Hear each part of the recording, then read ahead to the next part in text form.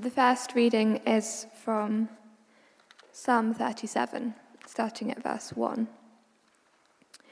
Do not fret because of those who are evil, or be envious of those who do wrong. For like the grass, they will soon wither. Like green plants, they will soon die away. Trust in the Lord and do good. Dwell in the land and enjoy safe pasture. Take delight in the Lord, and he will give you the desires of your heart. Commit your way to the Lord. Trust in him, and he will do this. He will make your righteous reward shine like the dawn, your vindication like the noonday sun. Be still before the Lord, and wait patiently for him. Do not fret when people succeed in their ways, when they carry out their wicked schemes. Refrain from anger and turn from wrath. Do not fret, it leads only to evil. For those who are evil will be destroyed, but those who hope in the Lord will inherit the land.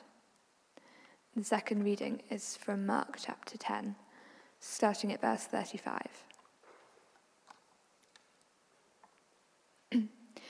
Then James and John, the sons of Zebedee, came to him.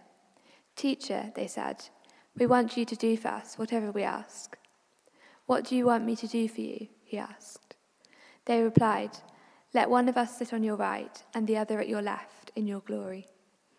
You don't know what you are asking, Jesus said. Can you drink the cup I drink or be baptized with the baptism I am baptized with? We can, they answered. Jesus said to them, you will drink the cup I drink and be baptized with the baptism I am baptized with. But to sit at my right or my left is not for me to grant. These places belong to those for whom they have been prepared.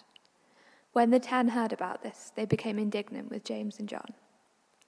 Jesus called them together and said, you know that those who are regarded as rulers of the Gentiles lord it over them, and their high officials exercise authority over them. Not so with you. Instead, whoever wants to become great among you must be your servant, and whoever wants to be first must be slave of all. For even the Son of Man did not come to be served, but to serve, and to give his life as a ransom for many. Then they came to Jericho. As Jesus and his disciples, together with a large crowd, were leaving the city, a blind man, Bartimaeus, which means son of Timaeus, was sitting by the roadside begging. When he heard that it was Jesus of Nazareth, he began to shout, Jesus, Son of David, have mercy on me. Many rebuked him and told him to be quiet, but he shouted all the more, Son of David, have mercy on me. Jesus stopped and said, call him. And so they called to the blind man, cheer up, on your feet, he's calling you.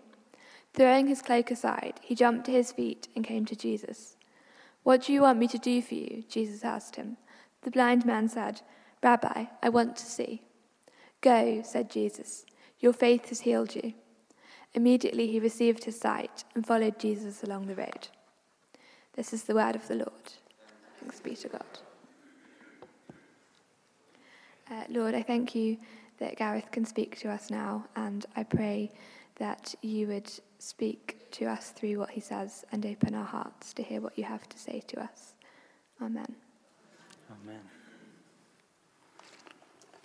Amen. Thank you, Rachel. As Steve alluded to earlier, this is the second in our series about Christian spirituality, where we're basically looking at four different New Year's resolutions, as it were, over the course of January, 4 different resolutions that you might want to consider committing to, that we might want to consider committing to as a Christian community as we seek to follow Jesus in 2020.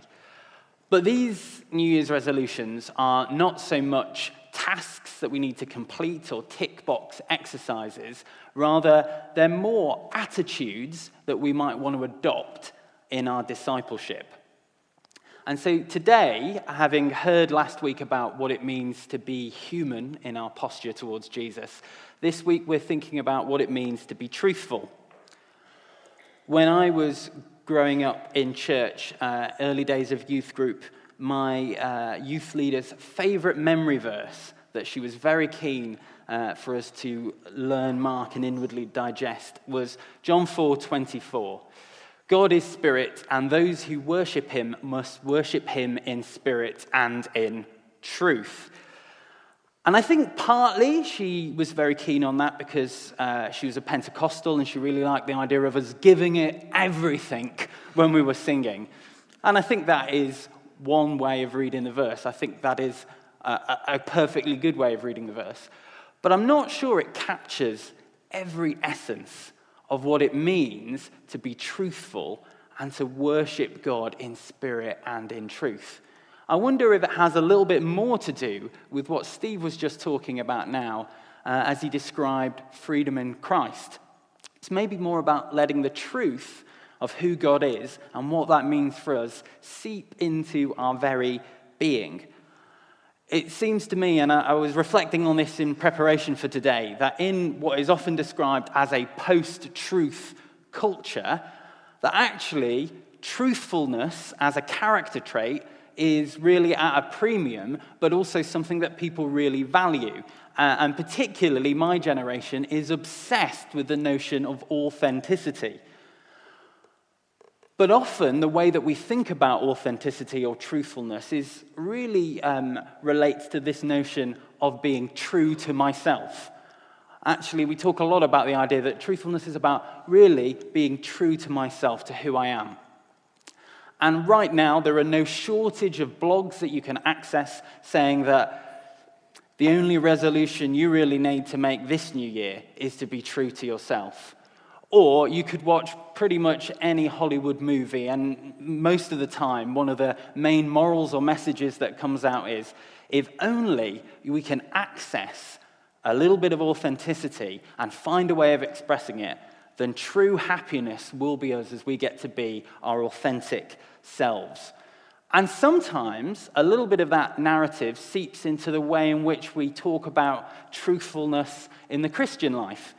We heard Psalm 37, and Psalm 37 verse 4 is one of those classic memeable verses, but we tend to focus on this idea that, hey, be yourself and God will give you the desires of your heart.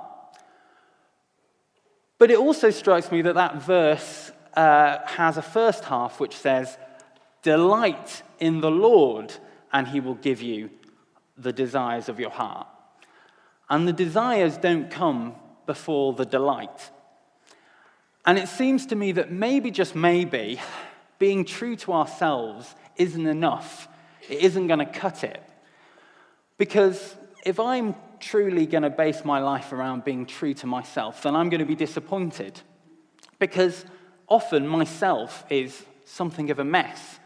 If I'm just truly being myself, then actually that's only going to lead to me messing up. But also, if I place the weight and burden and my hopes and dreams and expectations on trying to live up to my sense of authentic self, then actually one day, and probably one day very soon, that's actually going to turn out that my sense of self is not strong enough or beautiful enough to cope with my hopes and dreams and expectations. So there, disappointment lies. So the question is, what does it mean to truly step into truthfulness in a way that is really going to equip us in our discipleship? And it strikes me that it not only involves delighting in the Lord, it not only involves worshipping in spirit and in truth, but it maybe involves being invited to step into the truth of who God has created us to be for his glory. It's not simply about living your best life, but about being the person that God made you to be, saved you to be, and wants you to be for his glory. So what does that look like? Because that seems maybe a little bit more complicated than simply being true to myself and my whims at any given point. And so with a particular focus on our gospel reading from Mark chapter 10 and the two stories within that, I want to discuss this morning 4 ways, radical 4 rather than 3, 4 ways in which God invites us to step into truthfulness in our relationship with him and in our apprenticeship to Jesus. And so the first one is, first and foremost, as we set out on this journey of committing to be truthful for Jesus, the first invitation is to be honest. Basically, it begins with being honest. In our gospel reading, Jesus asks a question, and he asks it twice, both in verse 36 and in verse 51. And he asks the question, "What do you want me to do for you? What do you want me to do for you?" And I wonder, as we look ahead to 2020, some of us will already be reeling because we've broken our resolutions days and days ago. A question that it's worth asking God right now is, God, or rather a question that it's worth knowing that God is asking us right now is, in 2020, what do you want me to do for you? And I love that Jesus asks this question. I particularly love that he asks this question to Bartimaeus. Bartimaeus, or blind Bartimaeus, as he was known. Blind Bartimaeus, the beggar, comes to Jesus. And Jesus feels the need to go, "Bartimaeus, blind Bartimaeus, what do you want me to do for you?" Now, to me, and probably to all the onlookers, it was fairly obvious what Bartimaeus needed Jesus to do for him. And yet, for some reason, Jesus decides to ask him that question anyway. And I think that's because fundamentally, as we look at what it means to walk with Jesus in truth, he invites us to be honest about our desires, about our longings, about the thing that we need him to do for us. Firstly, we're invited to be honest. And we're invited to be honest about our brokenness, even when it might seem fairly obvious. Now, it might be that when you hear the question, and when you imagine God asking you, "What do you want me to do for you? What is it that you seek?" Actually, you struggle and you go into something of an existential crisis, not because there is obvious brokenness that you're trying to hide, but because genuinely you don't know the answer to that question. Sometimes that's even more difficult and vulnerable than if we have an obvious need. If you hear Jesus ask you today, "What do you want me to do for you?" and you think, "Gosh, I don't know." If you hear the promise of the psalm that when you delight in God, he will fulfill the desires of your heart, and you think, "I'm not sure if I could even locate or discern, let alone describe to you clearly today, God, what the desires of my heart are." Well, what are we supposed to do then? Well, I think that's why in this psalm, the invitation to know the desires of our heart comes not just with this invitation to delight in God, but also in verse 3 with the invitation to trust in God, and in verse 5 to commit your way to God, and in verse 7 to be still before God and wait patiently.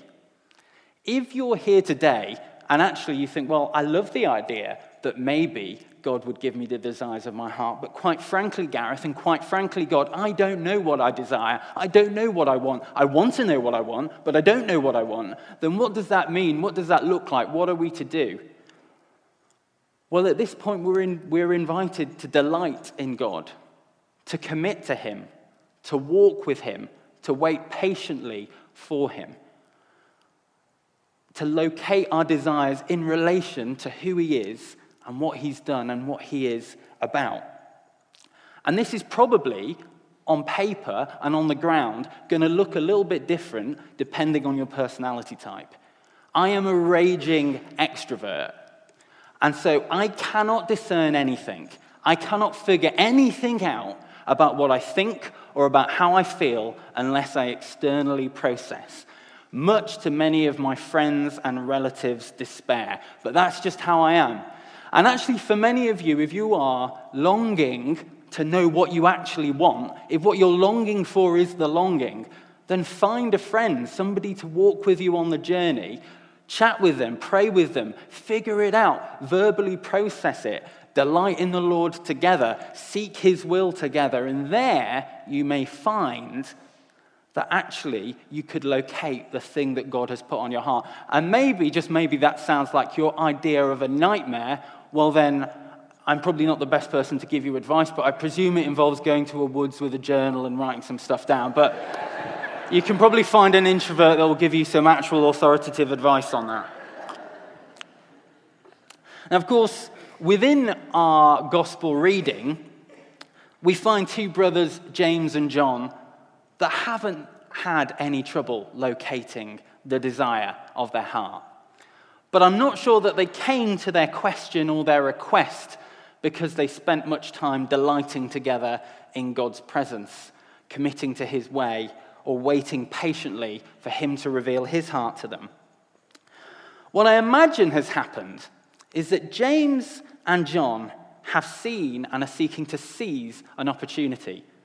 Because the timing of their question, really in the context of Mark, is really weird, because it comes slightly after Jesus has, for the third time within about 2 chapters, predicted that his destiny is to die, to give himself as a ransom for many, and then to rise again. And there have been several episodes where Jesus has predicted this and got into either an argument or some kind of awkward conversations, either with Peter or with his other disciples about what that means, A, for Jesus and B, for them. And there's this sense that after some of these conversations, and you get the impression, one commentator suggests that Peter's a little bit out the way now, that James and John see an opportunity and seek to seize it. And they go, you know what, now is the time that if we get Jesus on his own, we might be able to chat to him, and we might be able to find ourselves in the inner circle. They were already part of the 3 that Jesus took up the mountain, but this could be our opportunity to book our ticket to the right and left hand of Jesus at his glory. They had no trouble locating the desire of their heart because James and John were ambitious.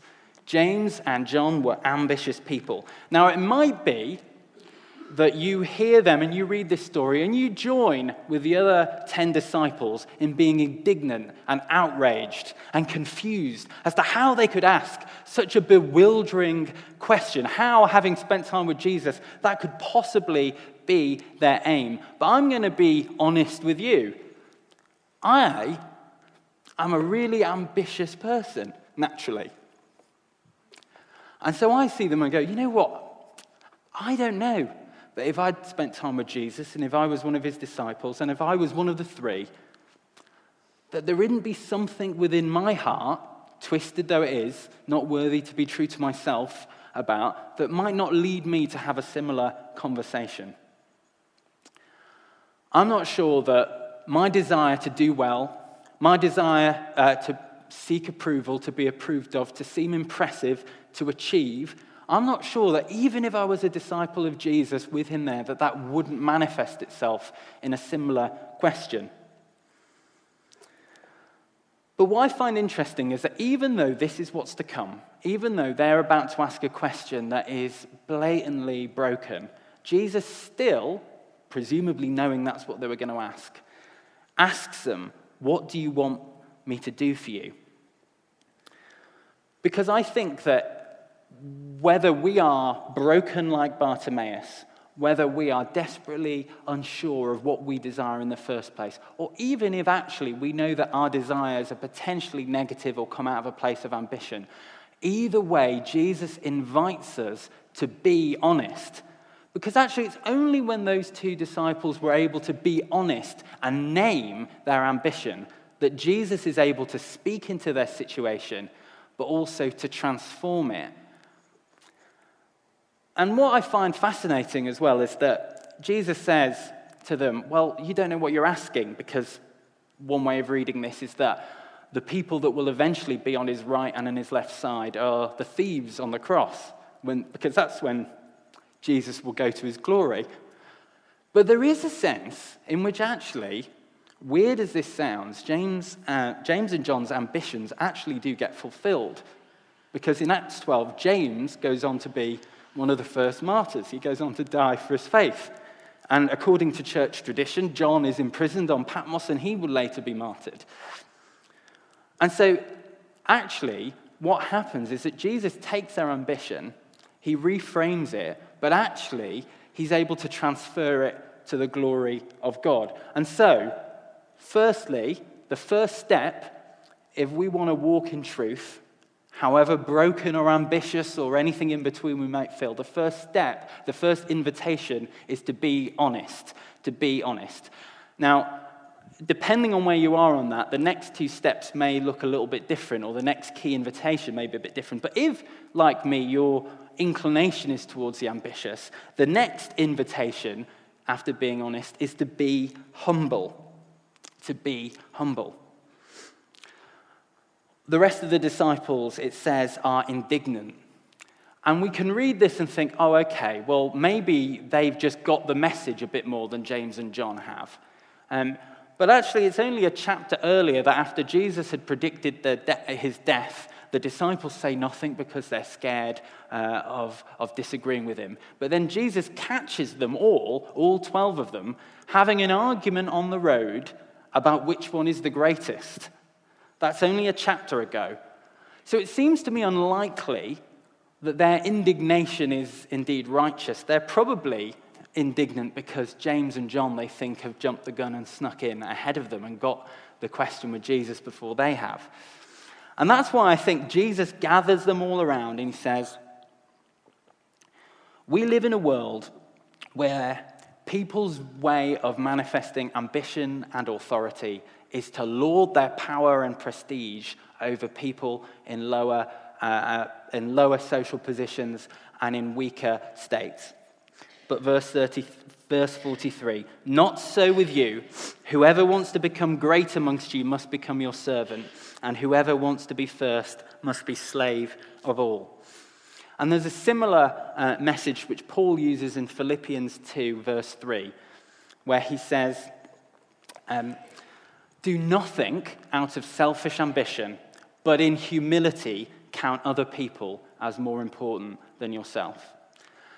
Now, given what I've admitted to you about ambition and that's placed in my heart, what I'm sharing now may just be me sort of like an extrovert, externally processing some of my own reflection and wrestling with you, and so go away and weigh it up. But one thing that I do find noticeable about Paul's words is that the contrast is not between ambition itself, but between selfish ambition and humility.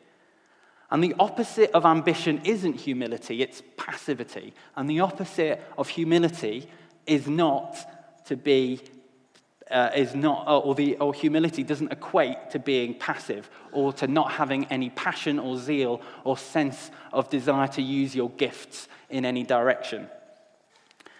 In fact, in Greek, there's a difference between the word for selfish ambition and the word that's just used for ambition. Maybe that's just because I am ambitious, but I think there's an important distinction. And I think it's important as well to realize that humility isn't necessarily what we sometimes think it is. There's a difference between humility, which Jesus calls us to, which Paul encourages the church towards, and modesty. There's a difference between humility and simply thinking down on ourselves. Sometimes we think that the solution to selfish ambition or to any notion of ambition that we're scared of in the world is to talk ourselves down or to bury our gifts in the sand. But I'm not sure that that's what God calls us to. C.S. Lewis said that humility is not thinking less of yourself, it's thinking of yourself less. Humility is not thinking less of yourself, it's thinking of yourself less. And Tim Keller, in his book, The Freedom of Self-Forgetfulness, picks up on this idea and expands it. If we were to meet somebody truly humble, truly gospel humble, the thing we would remember from meeting them is how much they seem to be totally interested in us. Because the essence of gospel humility is not thinking more of myself or thinking less of myself. It's thinking of myself less. Gospel humility is not needing to think about myself, not needing to connect things with myself. It is an end to thoughts such as, I am in this room with these people. Does that make me look good? Do I want to be here? True gospel humility means I stop connecting every experience, every conversation with myself. In fact, I stop thinking about myself. The freedom of self-forgetfulness, the blessed rest that only self-forgetfulness brings. True humility means that even the most ambitious person can have their ambition tweaked and transformed so that its end is not their own self-aggrandizement, but the glory of God.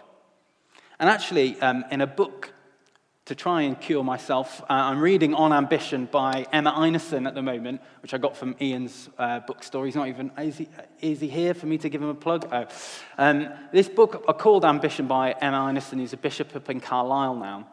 She points out that one of the most beautiful and profound portraits of an ambitious person having their ambition transformed is Paul. Paul was somebody that was fiercely ambitious, but in the wrong direction, and so it led to destructive behavior and to people, Christians, literally getting killed.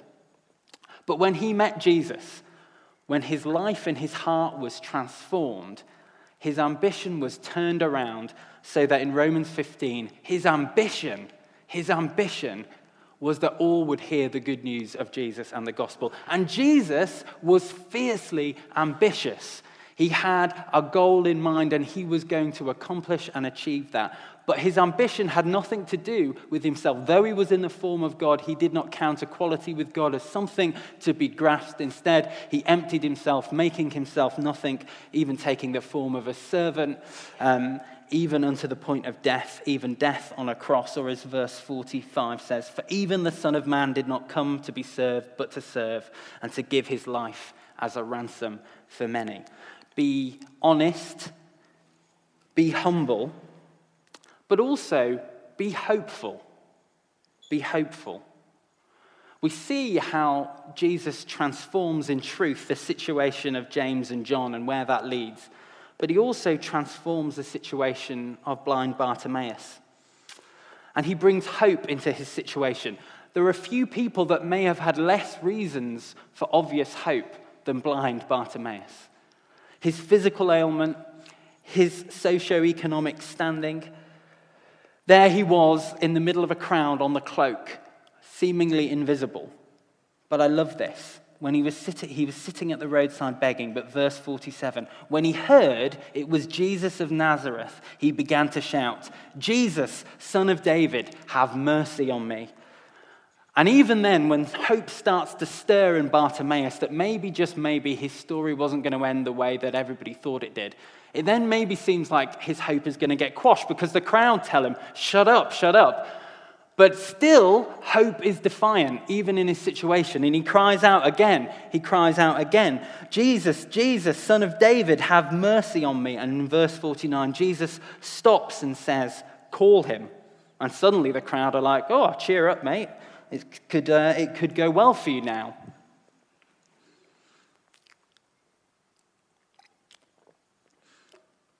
Verse 51, Jesus asks, what do you want me to do for you?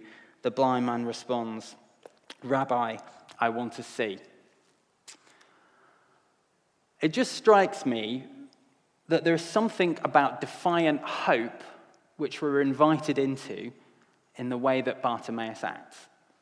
Even when all of society said that his place was where he was, on that cloak on the roadside, even when the crowds try and get him away from Jesus and shout and tell him to shut up, there's a hope that stirs within him. And that is the hope that leads to him getting before Jesus and being healed.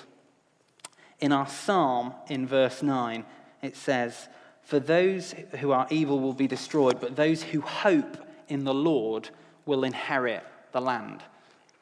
Hope in the Lord comes before and leads to healing. Hope in the Lord leads to the inheritance.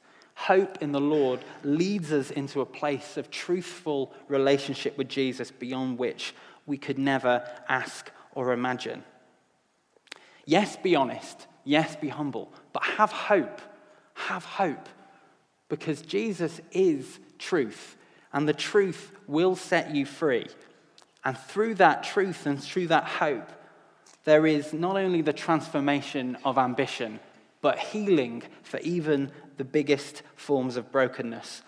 And finally, there's an invitation to come home. To come home. This is less obvious maybe in the text, but I felt the Spirit stirring me that this was where we wanted to land today. Even though the story ends in verse 52 with Jesus saying, "Go," what Bartimaeus does, having been healed and having received his sight, is follow Jesus along the road. And in doing so, he leaves behind the cloak that had represented his previous brokenness. And there's this sense in which not only is Bartimaeus healed physically, but in that moment he finds a home. And all woven through Psalm 37 is this notion of the land, this notion that there is a home in which we're invited to, a home in which we're called to when we find the truthfulness of our identity in Jesus. And taking from Luke 15 and the story of the prodigal son, you could maybe describe or define or sum up the gospel as the call to come home. I'm not very good at Greek, so I often don't do a good job of explaining Greek words in sermons, but I'm going to take a rare opportunity to use a word from one other language that I do speak, Welsh. And there's this word in Welsh which God put on my heart that you may have heard. Welsh people love to talk about this word because there isn't an English equivalent, or not quite. And it's a word called hiraeth. Hiraeth. I don't know if you've ever heard a Welsh person kind of talk about this. Sometimes it's translated as longing, sometimes it's translated as homesickness. But it doesn't quite capture what it means. The word hiraeth is this notion of longing for a home we never quite have been to or aren't quite sure exists. It's longing for something that we can't quite grasp or get our head around. And I think that describes something very fundamental about the human heart and the human experience. And I think that's why, if we want to truly be free in truth, that can't simply look like being true to myself, because actually, in my own heart and in my own self, home is not a possibility. I'm just going to be grasping at a place that I think exists, but I can't quite get to. But in Jesus and in the truth that he has that sets us free, there is a home, a real home, a place that we can be and belong, a place that we can be honest, a place that even our brokenness can be healed and our most broken character expressions can be transformed for his glory. So be honest, be humble, have hope, because today, whoever you are and wherever you found yourself standing, or whatever your answer to that initial question of what is it that you want me to do for you is, Jesus would call you home. My favorite prayer, John shared this at the 9 a.m., is a prayer from St. Augustine, which says, "God, you made us for yourself, and our hearts are restless till they find their rest in you." Our hearts are restless, seeking after truth that we can't quite grasp, seeking after a home that we can't quite find in our own strength. But friends, here is a home that we're invited to come to today. This church family is a little glimpse of that home here on earth as it is in heaven. Whatever the answer to that question was for you today, the invitation that I want to leave you with is, come home. Know the truth of who you are and whose you are, or who you are and whose you can be today. Come home. Come home.